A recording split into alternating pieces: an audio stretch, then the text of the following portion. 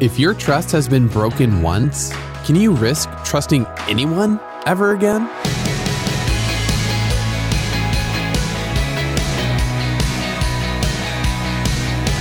Hey, I'm Dylan, and you're listening to Unlocked, your daily key to unlocking God's Word in your life. I mean, we've all been hurt by someone we trusted, right? And that might lead you to stop trusting anyone and keep only surface-level friendships and relationships. But God made us for deep relationships with each other, even though it can open us up to pain. Listen to more about that with Created for Community by Becca Wierwille. When God created Adam, he said that people shouldn't be alone. And so God created Eve. From the beginning, God created people for community. God designed Adam and Eve to thrive in fellowship, in companionship and intimacy with one another. But then Adam and Eve disobeyed God. Adam blamed Eve and she blamed the serpent. No one wanted to take responsibility. Trust was broken. God banished them from the Garden of Eden, and he warned them that life would be different. And it was.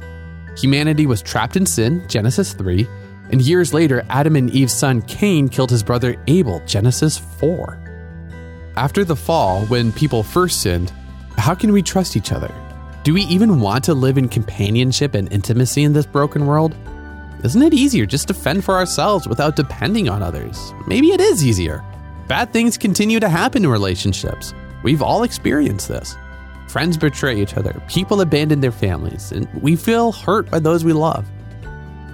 But easier is not always better. We are created to thrive in fellowship, just like Adam and Eve.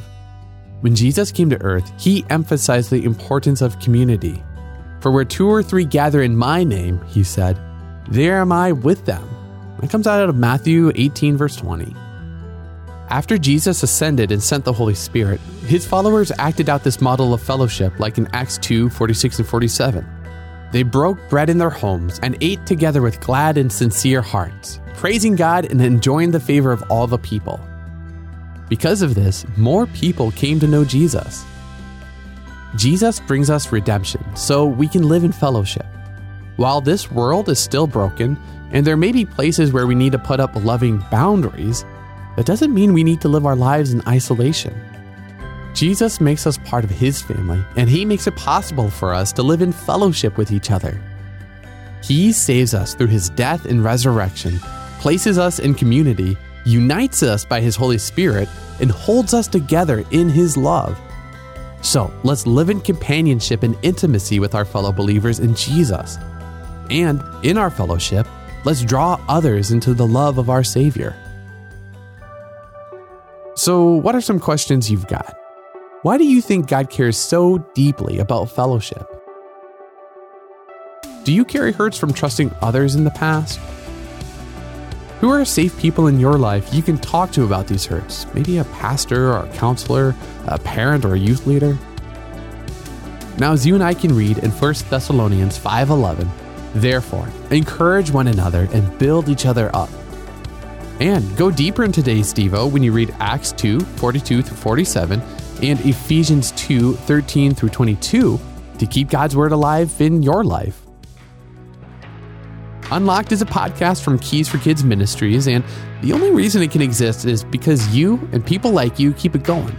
You can get Unlocked for free, but if it's made a difference in your walk with God, would you donate to reach new listeners and readers? Support Unlocked through the Giving tab in the Unlocked app, or go to unlocked.org and tap Donate in the menu.